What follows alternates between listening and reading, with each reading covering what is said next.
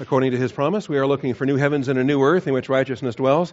Therefore, beloved, since you look for these things, be diligent to be found by him in peace, spotless and blameless, and grow in the grace and knowledge of our Lord and Savior, Jesus Christ. Our growth comes through the Scriptures. We are in the book of Isaiah this morning, Isaiah chapter 40, which is fairly long, actually. It starts on one page, and I flip, and I got 2 pages there, and I got to flip again. It's a long chapter. 31 verses. Comfort, O comfort my people, says your God. We have a major division between chapter 39 and chapter 40. There's a shift in tone. There's a shift in emphasis. There is, whereas maybe the first 39 chapters were more of wrath and judgment. There'll be some of that in the later chapters, but really starting in chapter 40 and moving on, we now have the message of double comfort. And it begins with comfort, O comfort. And the message of double comfort is so startling and so different that it actually caused some skeptics and Bible skeptics and God haters from a couple of centuries ago began to imagine and pretend that maybe there must be more than one author to this book. And maybe there must be now a Deutero-Isaiah or a Trito-Isaiah and all the rest. So, of course, we reject all that and discuss that in the introduction to this book study. There's one Isaiah. Jesus quoted from all the portions of Isaiah and attributed all of them to Isaiah. So I'm going to trust in Jesus and his testimony as opposed to these German skeptic Bible haters and all their man-made theories. All right, comfort, O comfort my people, says your God. Speak kindly to Jerusalem and call out to her that her warfare has ended. Her iniquity has been removed. She has received of the Lord's hand double for all her sin. All right, this is what we got to start with. Before we do, let's take a moment for silent prayer. Ask God the Father to bless our time of studying his word today. Shall we pray?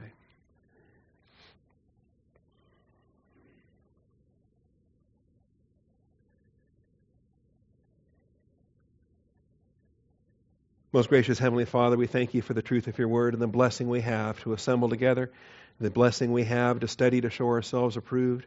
I thank you, Father, for the Hebrew canon, for the Greek canon, for the mind of Christ, for the permanent indwelling of God the Holy Spirit. I thank you for the Christian way of life and our stewardship, baptized in the union with Christ, walking in Christ. Father, we call upon your blessings once again on this day, that as we study to show ourselves approved, Father, you are the one that approves. You are the one we stand before. Bless our time in your word. We thank you in Jesus Christ's name. Amen. All right, we begin with double comfort. Double comfort provided to Israel after the tribulation, double discipline that the Lord administers to her. This is what we look at in these first 2 verses, these opening verses to the chapter. It has nothing to do with the body of Christ, has nothing to do with the church. And this is a wonderful chapter to take people to if they're trying to convince you of some foolish things, like having the church go through the tribulation. Just bring them here and start to define for them what the tribulation is. What is Israel? What is the church? Keep your terms and keep them distinct. And you begin to find that a lot of the confusion that otherwise rises can be sorted out in very short order. Why would I, as part of the body of Christ, be subject to the double compound discipline of Jesus Christ to Jerusalem for Jerusalem's sins? All right? God is dealing with Jerusalem. He's dealing with the Jewish people. The great tribulation of Israel, judgment begins at the house of the Lord. It is double discipline upon Israel, and then it is discipline upon the Gentile nations that are afflicting Israel. Different aspects of it here. So, comfort, O comfort my people, says your God. My people, your God. Let's be very clear on this. Israel is the people of God, the covenant nation upon this earth, the covenant nation in the midst of all the Gentile nations around them. We are also a people of God, but we are a heavenly people, heavenly citizens. We don't have neighbors around us. All we have are unbelievers around us, all right, when it comes down to it. But Israel is the earthly nation, and that's who's in view in this passage here. So speak kindly to Jerusalem and call out to her that her warfare is ended. The warfare ends on God's terms, not man's. All right? You want to visualize world peace and put a bumper sticker on your car, go ahead. But you're going to do so eschatologically with the truth that we will have peace on earth when Jesus Christ conquers Satan and the forces of Antichrist at Armageddon. Not until then. Anything before that is a pseudo-peace that Satan offers when destruction is on the way. The second advent of Jesus Christ is the only thing. It's not some kind of agreement with Secretary of State John Kerry, all right? It's not some kind of peace in our time with an agreement with the Iranians. Israel will have peace when Jesus Christ comes at second advent and conquers. It will be peace through military victory, as we understand it in the Scriptures. So the second advent of Jesus Christ is the only thing which will provide for Israel an end to their warfare. And, by the way, this is not usually what's put on the bumper sticker. Visualize world peace and visualize a removal of your iniquity. Okay? A removal of your iniquity. Both sides are in view here. And this is extraordinary because this is not what Israel had in mind. This is not what the zealots were all about. The zealots were all about the removal of Rome and the establishment of the Davidic throne. But the idea of forgiveness of sins and removal of sins, when John the Baptist arises and starts to preach, repent, for the kingdom of heaven is at hand, that's not a popular message. The Jewish people didn't want to repent. They were okay. They were better than those nasty Gentiles after all. Let's just destroy the Romans and bring in the kingdom. What's this repent stuff? What's this sin stuff? All right? They are not separable in the eschatology of the prophetic message to Israel. In order for Israel to enter into their kingdom, they must be brought under the bond of the covenant. They cannot be brought under the bond of the new covenant as in the sins without the blood of Jesus Christ applied. All right, so stay tuned. We're going to have some more detail on this here coming up. But simply notice it's not just an end of warfare in verse 2. It is the removal of her iniquity. You see that there in verse 2? Her warfare has ended, that her iniquity has been removed, that she has received of the Lord's hand double for all her sin. Why does she get double? Because she's accountable. She is the people that was given the Scriptures. Great. What is the advantage of the Jews over the Gentiles? Great in every respect. First of all, they were entrusted with the oracles of God. Okay, the accountability of the Jewish nation under the hand of God's discipline is such that she is subject to double discipline for her rebellion against the revealed Word of God. That's what this is about. That's the tribulation. All right, that's the tribulation. And call me a rapture sissy all you want, but these post-tribulational rapture heretics that are out there that are just saying, well, you only preach a pre-trib rapture because you're afraid of the tribulation. All right, it's ridiculous. You preach a post-trib rapture because you don't understand the difference between Israel and the church. Let's get our thing straight. I'm not afraid of the tribulation anymore. I'm afraid of Noah's flood. Okay, Noah's flood's over and done with. I'm not building an ark. I'm not gathering animals together. All right, and I'm not getting ready for the tribulation. Those are not my judgments. The tribulation is God's judgment upon Israel. The church had no part in the first 69 sevens. Why do we have a part in the 70th of the 70 septads that Daniel prophesied? So when you're trying to define these terms, understand what the tribulation is. What is the tribulation? It's not the tribulation of the church. We're not talking about tribulation in general, or Jesus promised, in the world you will have tribulation, but be of good cheer, I've overcome the world. We're not talking about generic tribulations with a lowercase t. We're talking about the capital letter tribulation, the time of Jacob's trouble. It has nothing to do with the church. It is the 77s that have been decreed for the Jews and for Jerusalem. The tribulation is the 70th of 70 septads decreed against the Jewish people and their holy city. If you turn over to Daniel chapter 9, you see this, and I think this is clear. The link between Isaiah 40 and Daniel 9 to Jerusalem, your people. All right, in Daniel chapter 9, notice, it's not the church in Daniel chapter 9. Let me get to Daniel here. I'm excited about Daniel because not only have I gone to Ukraine and taught it 6 different times, but I have a chance now to teach it to the teenagers starting tonight. We wrapped up Genesis in our last teen class, and we're moving on to Daniel and Revelation in the next teen class. All right, Daniel chapter 9, verse 24. 77s, where it says weeks, but we know it's a period of 7 years. 77s have been decreed for your people and your holy city. Now the Lord is talking to Daniel here, so who are his people? And what's his holy city? Yeah, it's not doctrinal Bible churches in the United States, all right? It is the Jews, and his holy city is Jerusalem. And this is the decree. Remember, he's all concerned about God's covenant promise to Israel.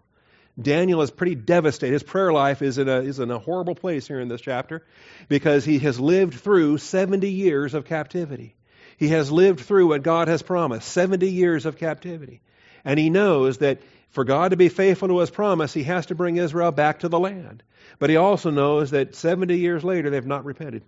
70 years later, the Jews are very happy and prosperous and living in Babylon, and they have very little interest in going back to Jerusalem.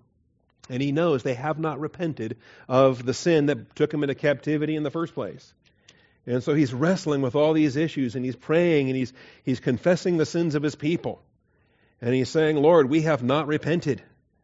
And even to this day. So when you read through the context there of chapter 9, that becomes clear. And God says, relax, Daniel, relax. I'm way ahead of you. I know the 70 years are over. Don't worry about the 70 years. Let me tell you about the 77s. All right? The 77s is the message that Daniel receives here. And that God has complete control over what he's doing. 77s have been decreed. Notice, to finish the transgression. We've got the link here in terms of the transgression. This is another one of the connecting points between Isaiah 40 and verse 1 and verse 2 and what we have here. To make atonement for iniquity, to bring in everlasting righteousness, to seal up vision and prophecy, and to anoint the most holy place. This is God's calendar to bring about the kingdom of Israel, what we call today the millennial reign of Jesus Christ. But it's going to take 70 of these sevens to bring that about. And only 69 of those sevens have been finished as of now. So you are to know and discern that from the issuing of a decree, that's verse 25 of Daniel 9, from the issuing of a decree to restore and rebuild Jerusalem until Messiah the Prince, there will be 7 weeks and 62 weeks. There is 7 and then 62. That's 69. All right? There is one yet remaining. There is one yet remaining. It has not been brought about yet. Okay? We understand we're now in this pause. We're now in this gap, if you'd like. Some people don't like the language of gap. I'm okay with it. All right? But here we have a break in between the 69th and the 70th seven.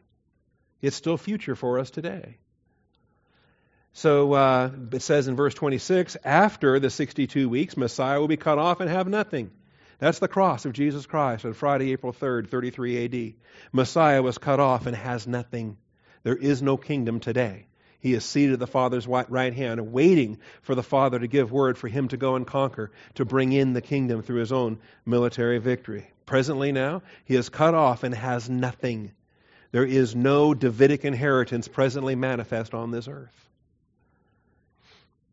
And the people of the prince who is to come will destroy the city and the sanctuary. That's also listed here in Daniel 9:26. This is now 37 years later in 70 AD, when the Romans came and destroyed Jerusalem. We just spanned 37 years in one verse. How about that? All right? And clearly, we're in between week 69 and week 70, right here in that verse. Its end will come with a flood. Even to the end there will be war. Desolations are determined. It's not until Daniel 9:27 that we have the 70th of those 7 septads. Those 70 septads, all right? Are you used to thinking in terms of decades? Quit thinking in terms of decades, right? Decades are just depressing, all right? Think in terms of septads, okay? I'm not going to go there. All right. Decades, like some of you, anyway. Septads instead of decades. That's how God's operating here. In septads. And he decrees 70 of them. So a septad is a period of 7 years instead of a decade, which is a period of 10 years. All right? Simple enough? And there are 70 of them. 69 of them were finished when Jesus Christ rode into Jerusalem on Monday, March 30th, 33 AD. And he rode into Jerusalem humble, riding on a colt. And the children were singing Hosanna. And they laid out the palm branches. And they sung the Hosanna song, accepting their Messiah. It was Palm Monday that concluded those 69 sevens. But Messiah was cut off and had nothing. And we're still waiting for this prince who is to come. The coming prince is Antichrist. The coming prince will sign this covenant for the 70th, the final of these septads. So he will make a firm covenant with the many for 1 septad, for 1 week. But in the middle of the week, he will put a stop to sacrifice and grain offering. And on the wing of abominations will come one who makes desolate. This is going to be an even worse treaty than the one Kerry just made, right? This is going to be one that is going to be betrayed halfway through. All right, so there we have it. The tribulation is the 70th of 70 septads decreed against the Jewish people and their holy city. The church was not in existence when this decree was uttered. The church has no part in these 70 septads. We had no part in the first 69. We have no part in the 70th. You know, it's called the time of Jacob's trouble. King James trouble. Distress in the New American Standard Bible. It is the time of Jacob's distress. Jeremiah 30 and verse 7. I'm not afraid of it. It's just not mine. All right? It's not mine. It is not my wrath. It is not my judgment. I am, God made promises to Israel to rescue them through that wrath. He made promises to the church that we have no part of that wrath. He delivers us from the wrath to come. We got no part in it. It is unlike anything this world has ever seen or ever will see again. Unlike anything, it is a unique day. A one and only day. And I would encourage you, if you combine Ezekiel 5:9 together with Daniel 12:1, together with Matthew 24:21, when the Bible talks about a unique day, that nothing like it has ever come before, and nothing like it will ever come again. We're talking about a one and only day, and there can only be one and only. It's fundamental to thought. It's fundamental to logic. God Himself is the I Am. He is the only, one and only, self-existent, uncreated, pure actuality being in existence. There cannot be two supreme beings. There can only, by definition, there is only one unique God, and there is only one uniquely born Son of God. Okay? There is only one unique day of wrath, and it's not for the church. The one unique day of wrath is for Israel. And time again, we see it. I don't want to spend a lot of time on this. I know we're trying to get to verse 31, right? We've been waiting for 40 weeks now to get to verse 31. All right, we'll get there. Hope it's not a letdown by the time we get there. Goodness. Ezekiel 5:9. Notice, this is the Lord God. Thus says the Lord God, this is Jerusalem. I have set her at the center of the nations with lands around her. Jerusalem is the place of God's dwelling. Jerusalem is the place where He causes His name to dwell. And they defiled it. Jerusalem must receive double for all her sins. That's what the tribulation's about. Not the body of Christ, not the church age. And so, verse 7, therefore, verse 6, she has rebelled against my ordinances, acted more wickedly than the nations. Verse 7, thus says the Lord God, because you have more turmoil than the nations. Verse 8, therefore, thus says the Lord God, behold, I, even I, am against you. Forget the nations that are lined up against you. God's the one who's against you. This is His hand at work. I will execute judgments among you in the sight of all the nations. And because of all your abominations, I will do among you what I have not done, and the like of which I will never do again. It is unique in the plan of God. Absolutely unique in the plan of God.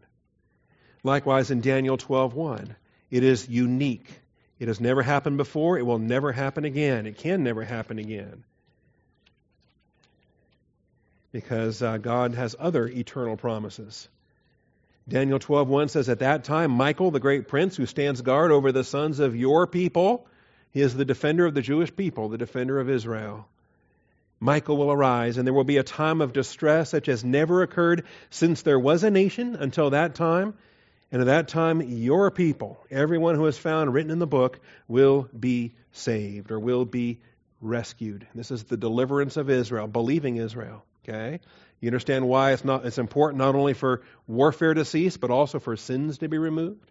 Because it's the body of redeemed Israel going to be brought into the millennial kingdom of Jesus Christ. Likewise, Matthew chapter 24, Jesus speaks to this. So Ezekiel, Daniel, and Jesus, the three great Old Testament prophets that spoke of this coming day. Remember, Jesus was an Old Testament prophet under the stewardship of Israel. And he prophesied of this coming day. Talks about the tribulation of those days, and the sun is darkened, and the moon does not give forth its light, And the sign of the Son of Man will appear in the sky. And notice how it is a unique day. It is a unique day. Verse 21 of this chapter. There will be great tribulation, such as not occurred since the beginning of the world until now, nor ever will again. And as it says, unless those days had been cut short, no life would have been saved. The capacity to destroy all humanity, all life on the planet, is a danger. But God says He steps in, He cuts it short, He limits the destruction that can take place. So don't worry about, mankind destroying humanity. God puts a limit to the destruction that He permits. But for the sake of the elect, who's the elect? Not the body of Christ, not the church age, the elect nation of Israel. For Israel's sake.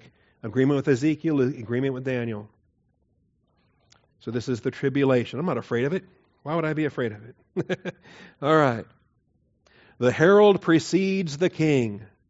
We have verses 1 and 2 where Jerusalem is to be comforted, double comfort for the double discipline. She has received from the Lord's hand double for all her sins. That's why she receives the double comfort promise of comfort, O comfort, my people. Then verse 3, a voice is calling, clear the way for Yahweh, the Lord, in the wilderness. Make smooth in the desert a highway for our God.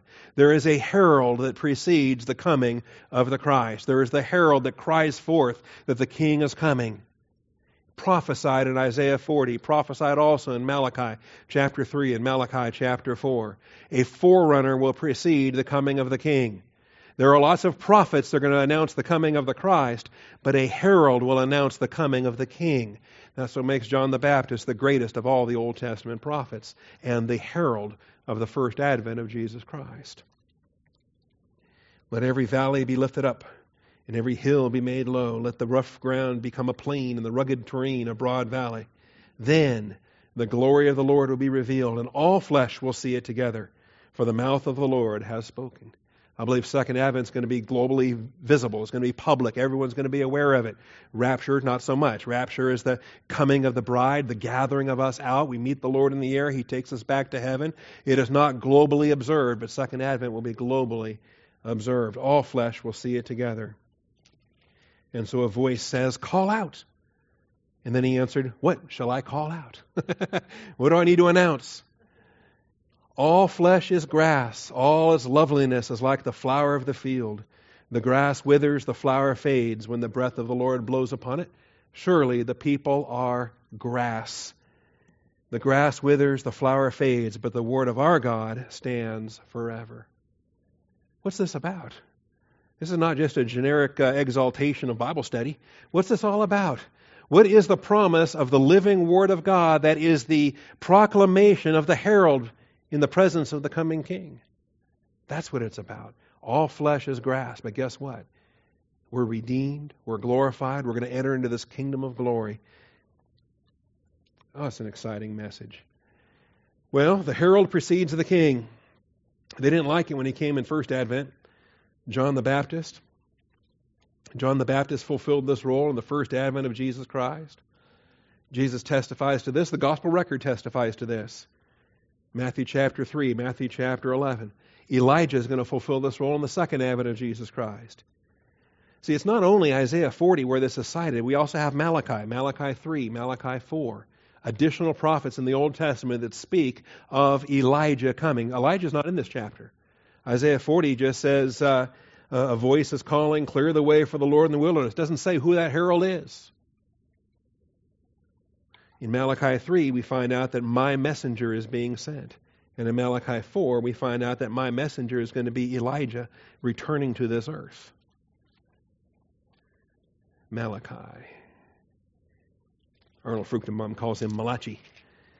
Calls him the great Italian prophet, Malachi. But that's just Arnold being Arnold, being funny. All right.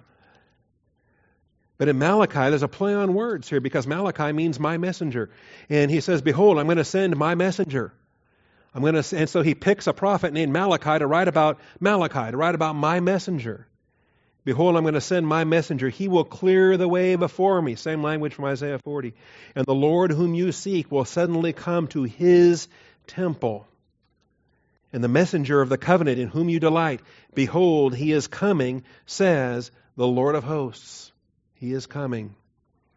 But who can endure the day of his coming, and who can stand when he appears? In fact, it's going to be preceded by judgment. The fuller's fire, the refiner's fire, the fuller's soap. He sits as a smelter. Tribulation has to precede the second advent of Jesus Christ. You want to try to visualize world peace and do so without Armageddon, without the tribulation?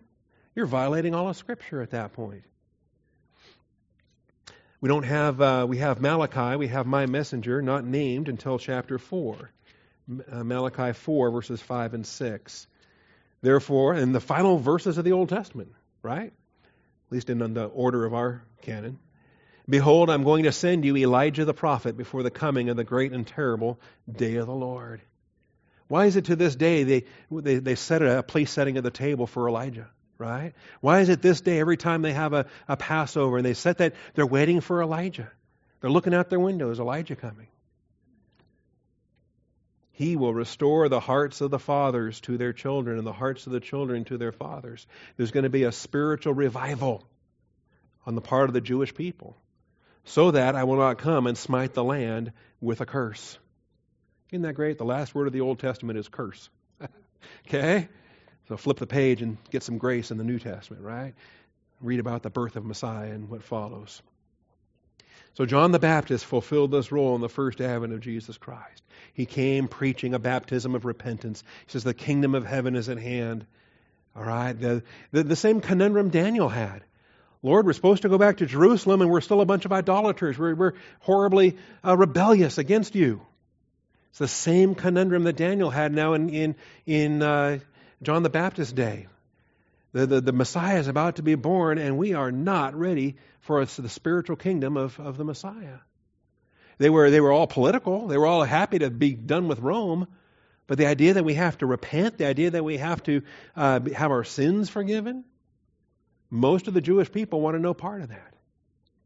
In fact, most were living in total denial. The Pharisees were convinced they were the kingdom. Yeah, we're a bunch of holy guys. We're good. You know, the rich young ruler said, I've done everything imaginable. I've earned eternal life. I tell you, first century Judaism was not ready for Messiah. And that's why the role of the baptizer was so important. That's why the role of Jesus Christ and his disciples was so confrontational in that day and age. Well, we've got Matthew chapter 3.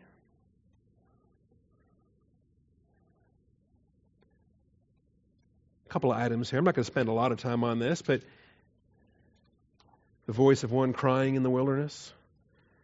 In those days, John the Baptist came preaching in the wilderness of Judea, saying, repent, for the kingdom of heaven is at hand. For this is the one referred to by Isaiah the prophet when he said, okay? So it's not just Pastor Bob's opinion. The Holy Spirit inspired this and proved that John the Baptist was fulfilling the Isaiah 40 prophecy in his day and age.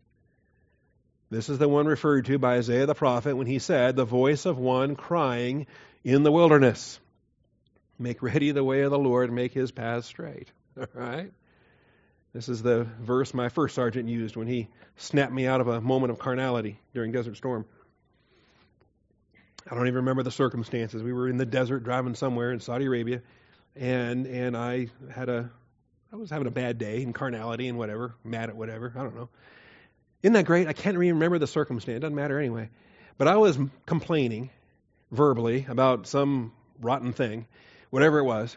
And my first sergeant, a great believer that he was, and an older brother in Christ, he just kind of quietly looked up to the skies and said, behold, the voice of one crying in the wilderness.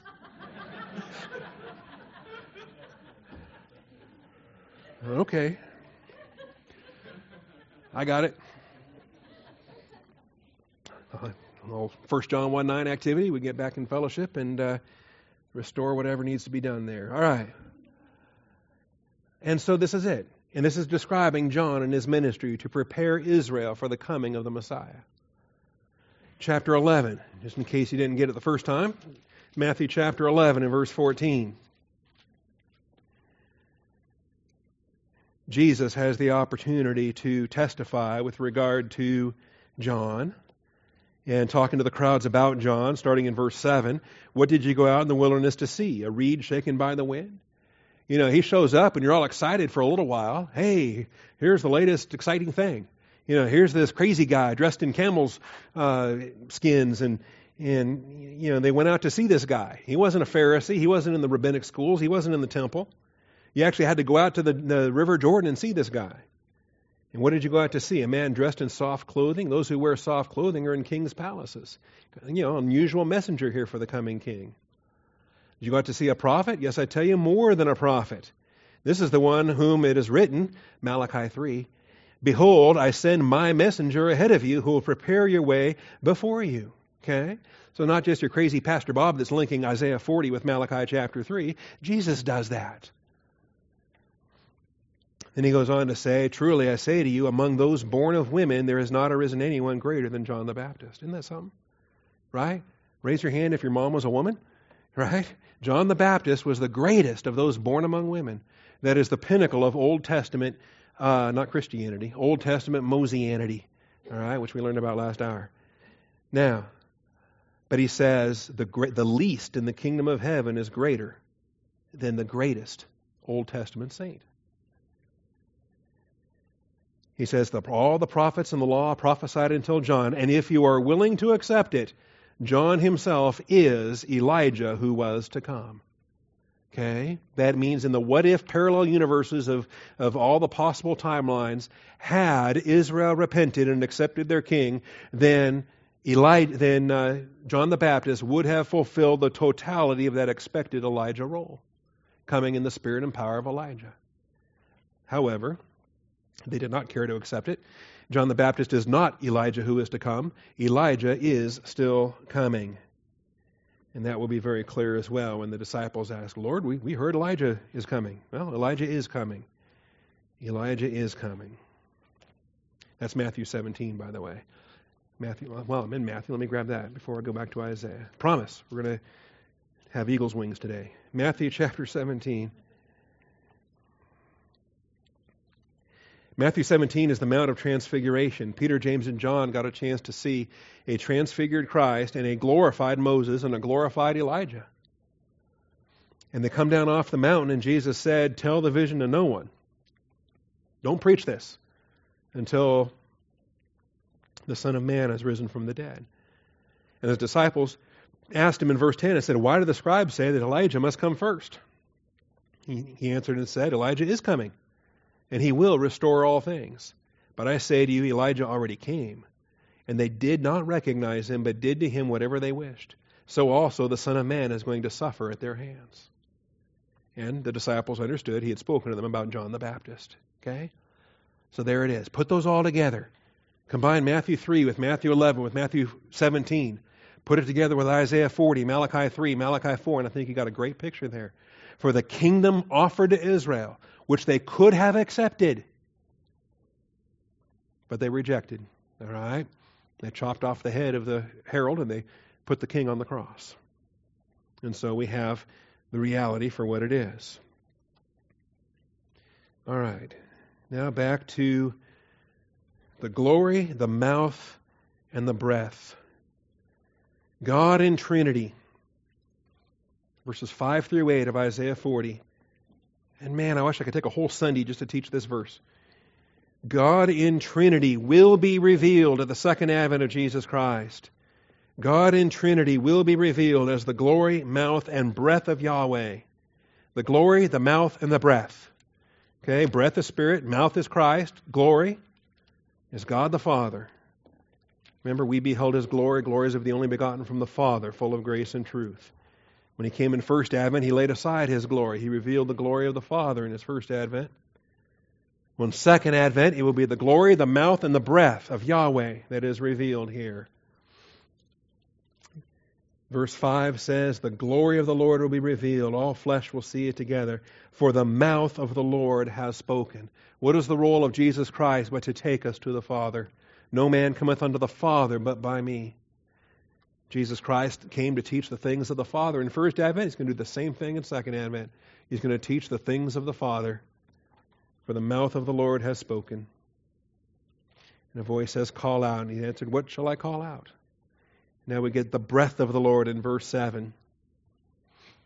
So we have glory, mouth, and breath, all of which are attached to Yahweh in this context. All flesh is grass. Its loveliness is like the flower of the field. Do you know what happens in the Great Tribulation to the vegetation on this planet? Okay? There is so many, between the seals and the trumpets and the bowls, we find destruction again and again and again. And humanity realizes what an endangered species we truly are. All right? For those who manage to survive the tribulation, to stand before the sheep and goat judgment, or to stand before the wilderness judgment of Israel, most of humanity will not survive the tribulation. That's just what it is. The grass withers, the flower fades, but Jesus Christ, the Word of our God, stands forever. That's what we have to look forward to. That's what Israel has to look forward to. Israel will become the prime evangelist. Zion becomes the one who begins to announce good things. Zion is the evangelist with the beautiful feet. Get yourself up on a high mountain, O Zion, bearer of good news. Bearer of good news. The role of the 144,000, the role of the Jewish people in proclaiming the only salvation in the world of the tribulation. Get yourself up on a high mountain. Go tell it on the mountain, right? Dispensationally problematic when we sing it in the church age, but I get it. All right? We want to have our feet shod with the preparation of the gospel of peace. We want to proclaim the gospel to all creation. Again, dispensationally problematic. But we can be evangelists in our stewardship. We're commanded to be evangelists in our stewardship. But let's not steal the prophecies of Israel that will be fulfilled by Israel in the Great Tribulation. That's what these passages are dealing with. And the neat thing about it is the God who's going to save them is the God who made them. Do you have any fear about the Lord? Do you think that He's not able to hear you? Do you think that somehow I've got all these problems and God is clueless? I've got all these things and He doesn't even know I'm going through it. He doesn't know I'm suffering in these things. No, He knows. He knows, and He designed it all. He's bringing about a unique day of maximum wrath, of maximum judgment, so that He brings about the true repentance for the nation of Israel. Yahweh, the Lord God of Israel, is creator of heaven and earth, and that's who's going to save them. And so we've got a passage here from 9 through 26. 9 through 26, and this is where we can save a lot of time, because if I allow myself to get lost here, we'll be here 6 months from now. There is just so much. We got the nations are like a drop from the bucket in verse 15. Wow, drop of the bucket. That's a biblical expression, right there. Regarded as a speck of dust on the scales. You know, we blow so many things out of proportion. We think, oh my goodness, the course of human history. Drop in the bucket. It's a speck on the scales. It is insignificant to the weight measurement of what God's doing on an eternal scale. All right, well, the paradox of might and gentleness. Here's a fun message. Teach verses 9 through 11 sometimes. And you get the paradox of might with gentleness. The very Lord and Savior, Creator and Savior that's bringing reward and recompense. Let's look at verses 9, 10, and 11 here. Get yourself up on a high mountain, O Zion, bearer of good news. Lift up your voice mightily, O Jerusalem, bearer of good news. Lift it up, do not fear. Say to the cities of Judah, here is your God. Evangelism is going to be pretty pointed in the tribulation when they're marking off their calendar to the coming of the Christ. Behold, the Lord God, this is Adonai Yahweh, will come with might, with His arm ruling for Him. Behold, His reward is with Him. His recompense is before Him. I love this. Reward and recompense. Reward is with Him. That is, you'll get it when He arrives. But recompense is before Him. It actually precedes Him. Recompense precedes Him. Wrath precedes Him. That's recompense. Judgment. Double for all your sins. Then reward. Reward is with him. Okay? We have a New Testament application for this in 1 Peter chapter 5. For pastors. Pastors are commanded to faithfully shepherd their flock. Shepherd the flock of God among you, exercising oversight voluntarily according to the will of God, not grudgingly or under compulsion, right? Not for sordid gain, but with eagerness, nor yet as lording it over them, but proving to be examples to the flock. You know the passage I'm talking about? I'm not going to turn there. 1 Peter chapter 5. And it says, this talking to the pastors now, when the chief shepherd appears, you will receive the unfading crown of glory. If the pastor is in it for some kind of an earthly recompense, he's sadly misguided. The reward from the chief shepherd occurs when the chief shepherd appears. Nothing is promised prior to that. Likewise here, his reward is with him. You want reward now? No. Reward is with him. Recompense goes before him, as it says there. So behold, his reward is with him, recompense before him. Like a shepherd, he will tend his flock. Not a conquering, a shepherd. Notice this. In his arms he will gather the lambs and carry them in his bosom. He will gently lead the nursing, the ewes, okay, the nursing ewes. So he's got the lambs and he's got the nursing ewes that are nursing those lambs. We have might with gentleness. We might think of that as a paradox. We might think of if something is mighty, how can it be gentle? And if something is gentle, how can it be mighty? Right? If it's gentle, well then it's a pushover, or it's not tough, or it's not mighty. Both mighty and gentle is the person of our Savior. He is the lion and the lamb. Both. Is that a paradox? They're both Christ. The lion and the lamb. Anyway, there's a fun thing to consider. Understand the physical realm of humanity, the spiritual realm of angelity, they have no comparison to the Creator of heaven and earth. Who is like me? Who is like me? And whether you're talking about the physical realm of humanity or the spiritual realm of angelity, anybody that stands up and vows, I will be like the Most High God, is a liar and the father of lies. Okay? We already dealt with Isaiah 14 and the fall of Satan. We dealt with Isaiah 14 and the pride of Hillel ben Shachar, who stood before the Lord God Almighty and said, I will be like the Most High God. Not only this chapter, by the way, it's going to come up again and again and again through these chapters here in the early 40s of Isaiah, 43, 44, 45. These early chapters in the low 40s of Isaiah, time and time again, who is like me, declares the Lord? Rhetorically, but nailing Satan to the wall. You're not like me. You've never been like me. You'll never be like me. There is none like me. He is the one and only. All right.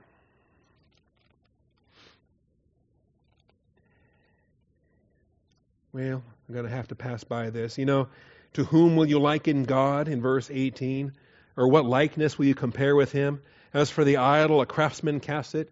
A goldsmith plates it with gold. A silversmith fashions chains of silver. In other words, if you really want a man-made God, all you're going to end up with is the best that you can afford. Okay? And maybe all right, maybe you can afford a golden God. Good for you. Maybe all you can afford is a silver God. Okay, we'll go with that. Or maybe you're too impoverished for either gold or silver. Well, then pick out a tree. Select a tree that does not rot. He seeks out for himself a skillful craftsman. Get the best carver you can, because at the end of the day, you're still going to be left with a man-made God. And maybe he's more skilled than you at crafting this thing to look real pretty, but it's still man-made when it's all said and done. He seeks out for himself a skillful craftsman to prepare an idol that will not totter. Wow, I'm impressed. You've got a God that doesn't fall over. Okay. See, I would require a skillful craftsman because if I tried to fashion with wood or whatever, it would totter. All right. Do you not know? Have you not heard? Isn't this great? So we got the physical realm of humanity, the spiritual realm of angelity. When you get to the heavens, God makes even the angels like grasshoppers in his sight. And the rulers and the judges there, that's in the angelic realm. We've got angelity here in these verses. The one, lift up your eyes on high and see who has created the stars in verse 26. The one who leads forth their hosts by number, calls them all by name. He counts the hairs on your head, but he knows every star in the universe, and every one of them has a name. God has named those stars like Adam named the animals. All right, not one of them is missing. Verse 27, why do you say, O Jacob, and assert, O Israel, my way is hidden from the Lord? Injustice due me escapes the notice of my God. Here is human viewpoint every time we get pouty. Every time we get to where we're, the voice of one crying in the wilderness. And we start to pout, and we start to get, oh, boo-hoo, woe is us. God doesn't see my problems, and maybe he sees it, but he doesn't care. Or he's so brutally unfair, he's letting me suffer unjustly. I don't get the justice I deserve. The justice due me. It's due to me. God owes me. You see how dark this gets? You see how vile this becomes? When you're saturated by human viewpoint? Justice is due you. Hello? Are you the absolute standard of righteousness in this universe? Justice is due God and God himself. God is the eternal standard of righteousness and justice. The only thing due you is the lake of fire. Let's quit with what we've earned and deserved. Let's embrace the grace of our salvation. Do you not know? Have you not heard? Okay, so if you're going to throw your pity party, just stop right now. Stop right now. Israel as a nation, or you and your marriage, or you and your family, or whatever. You and your church. God is well aware of what's going on because he designed it. He designed your test, and he designed the ekbasis to that test. Don't you dare say he's clueless as to what's going on. You're the clueless one. I'm the clueless one. God knows what he's doing. Do you not know, have you not heard, the everlasting God? The everlasting God. This is why we can claim faith rest. Do you not know, have you not heard, the everlasting God, Yahweh, the creator of the ends of the earth, does not become weary or tired. His understanding is inscrutable. And this answers every objection we might possibly have to why our prayers aren't being answered. See, some folks might say, well, he knows about it, but there's nothing he can do about it. He's just not able to solve my problems. Because I've got these great big problems, I've got a little tiny God in the maladjustment of my faith perspective. No, I need to reorient to divine viewpoint. I've got a great big God, and my problems are a drop in the bucket, a speck on the scale. Such a tiny speck, it doesn't impact the weight of that scale remotely. All right? Do you not know, have you not heard? This is why faith rest is so powerful. The everlasting God. When my problems are long gone, God's still here. When my problems are long gone, I'm still here. I have eternal life. I'm eternal. My problems are not. He's the Lord. He is the creator of the ends of the earth. He does not become weary or tired. The biggest issue is I'm just tired. The problem with my faith, I did okay last week, I did okay yesterday, I did okay. But man, this test has just lingered and lingered and lingered, and finally I've had it. I've had enough. I'm tired. I'm done. I reached, I'm up to here, and then, well, guess what? God doesn't have a here. Okay? We get tired of our testing. God does not get tired of anything, of our testing or anything else. So, if we find that our prayer life has diminished because of our tiredness, let's remind ourselves of who's not getting tired in this situation. God's not getting tired in this situation. He doesn't get tired. Not only does he not get tired, but he knows what he's doing. His understanding is inscrutable. If you're looking at the thing and you think that you know better than God does, then you're scrutinizing the one who's inscrutable. And who do I think I am? When he's had this figured out since before the foundation of the world. Not only is he tireless, he enables me to share in his tirelessness. He gives strength to the weary. I'm not wrong for getting tired. I'm wrong for not going to him when I am tired and getting the strength that he's waiting to provide. He gives strength to the weary, and to him who lacks might, he increases power. But how do I get that power? How do I get that might? How do I get that wisdom? Let you who lack wisdom ask of God. He gives to all generously and without reproach. Though youths grow weary and tired. See, it's not everybody gets tired. Vigorous young men stumble badly. And okay, maybe the younger guys have more endurance than the older guys. It doesn't matter. We're all human. We're all going to reach the point where we're done. We're tired. No matter how vigorous you are, no matter how youthful you are, it's still a finite scale of relative strength. Let's embrace the infinite scale of divine strength. Yet those who wait for the Lord will gain new strength. They will gain new strength. They will mount up with wings like eagles. Understand the metaphor here. It's not we're not going to get superpowers and learn how to fly. All right? They will run and not get tired. They will walk and not become weary. Why are we running first and then walking? Well, because what we have here is this pattern of old age, right? We have the pattern here of mounting up, like a toddler who first is able to stand up. Okay? And then once he's able to stand, then he learns how to walk, then he learns how to run, and then you reach a certain age and you're not running anymore. Okay? Have you reached that age yet? You reach an age and you're not running anymore. Okay? I quit running when the angry men in the brown hats quit yelling at me. Okay? When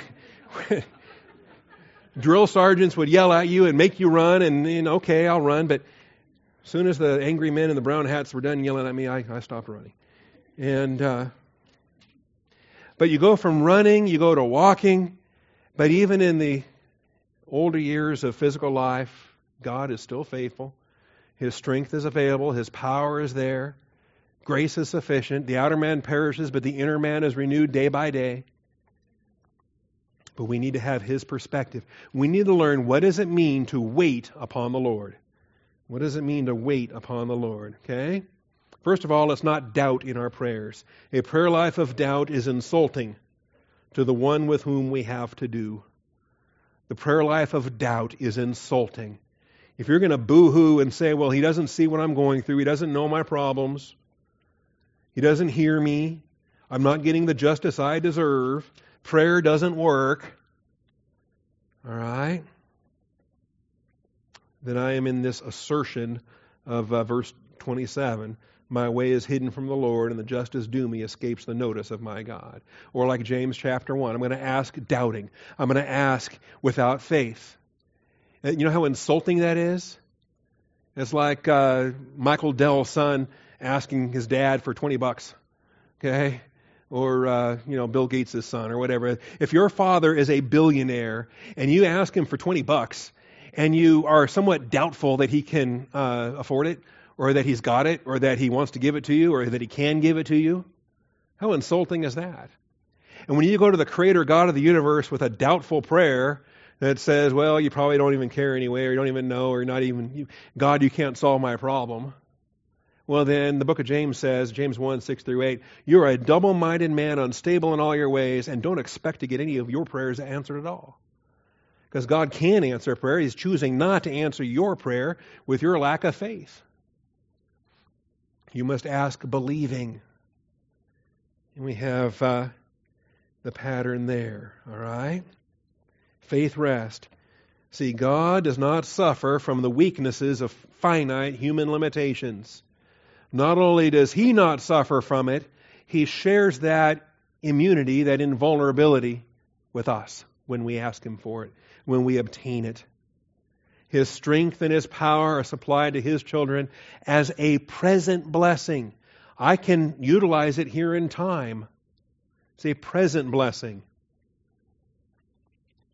For those with a divine viewpoint perspective of hopeful waiting. The divine viewpoint perspective of hopeful waiting. This is the essence of the faith rest doctrine, the faith rest drill. I am claiming the promises. I am waiting upon the Lord. The Greek is elpidzo. The Hebrew is escaping me at the moment. All right, in this verse, with those who wait upon the Lord. All right, and we are waiting expectantly. We are waiting with a positive anticipation. We are not waiting in a stomp our feet, why are you taking so long kind of way, all right? We are waiting in a joyous anticipation, knowing that because he has delayed, in his wisdom right now is too soon. And so I'm going to keep waiting. And I'm going to keep waiting with all the hope, with all the joy, with all the positive anticipation that in the fullness of his wisdom, he is going to provide. So his strength and his power are supplied to his children as a present blessing. Verses 29 through 31. He gives. He increases. He supplies. He gives strength to the weary. To him who lacks might, he increases power. Just raise your hand and say, that's me, Lord. I need it. Strengthen me. Empower me. Those who wait for the Lord will gain new strength. In fact, it's a strength you cannot have without waiting for him, without walking by faith. Then, you see, it's like any muscle. Are you going to strengthen that muscle without using it? When are you going to receive this new strength? By waiting for the Lord. This is how your strength is your faith is strengthened as you exercise your faith. Psalm 18:29, Psalm 31:24, Ephesians 6:10. Finally, be strengthened in the Lord. Be strong in the Lord in the strength of his might. Quit trying to be strong in your own might. Psalm 18. David employed this. David knew where his strength came from. He says, for by you I can run upon a troop, and by my God I can leap over a wall. I think this was not only spiritual strength in David's case, I think he was like Samson, like the mighty men of old, the prophets and spirit-indwelt judges of the Old Testament. How strengthened was he when he went toe-to-toe with Goliath? How many walls did David jump over? Psalm 31:24. See, I think it's a doctrinal reality, and in David's case, the metaphor was also literal. Psalm 31:24. Be strong, let your heart take courage, all you who hope in the Lord. It says in verse 23, O love the Lord, all you his godly ones.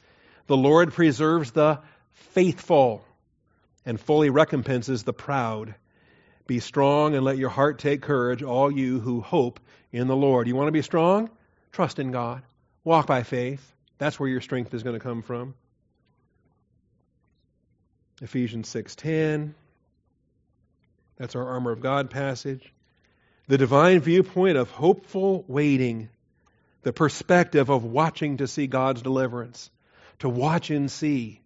To not be fearful of the test, but to be awestruck by how faithful God is.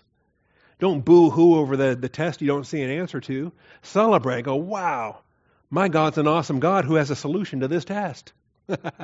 Okay? That's the faith rest life. Look these up on your own because I'm out of time. It's Psalm 25, verse 3, verse 5, verse 21. Psalm 27, verse 14. Psalm 40 and verse 1. Psalm 69 and verse 6. Psalm 130 and verse 5.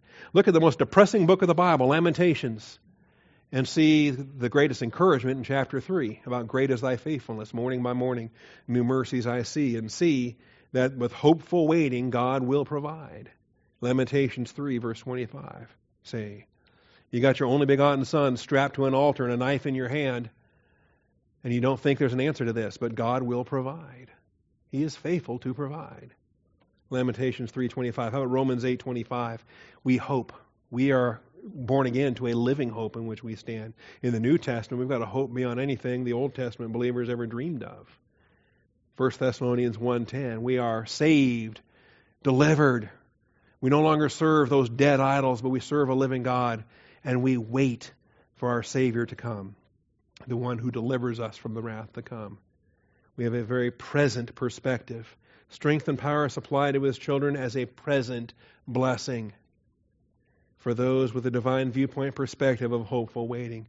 So have you had it up to here? Are you done? You said, Lord, I just can't do any more? Get rid of that. Can't is the language of losers, of unbelievers. We are, in Christ, I can do all things through Christ who strengthens me. What's this can't? That's not our vocabulary. All right, go to him for his strength. Apply his promises. And we see it for what it is. And then you'll mount up with wings like eagles.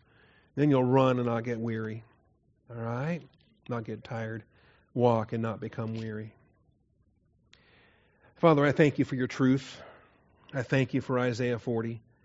I thank you for the perspective, Father, that Israel is Israel, the church is the church. We want to rightly divide and distinguish between the purpose you have for your earthly covenant people and the purpose you have for your heavenly people.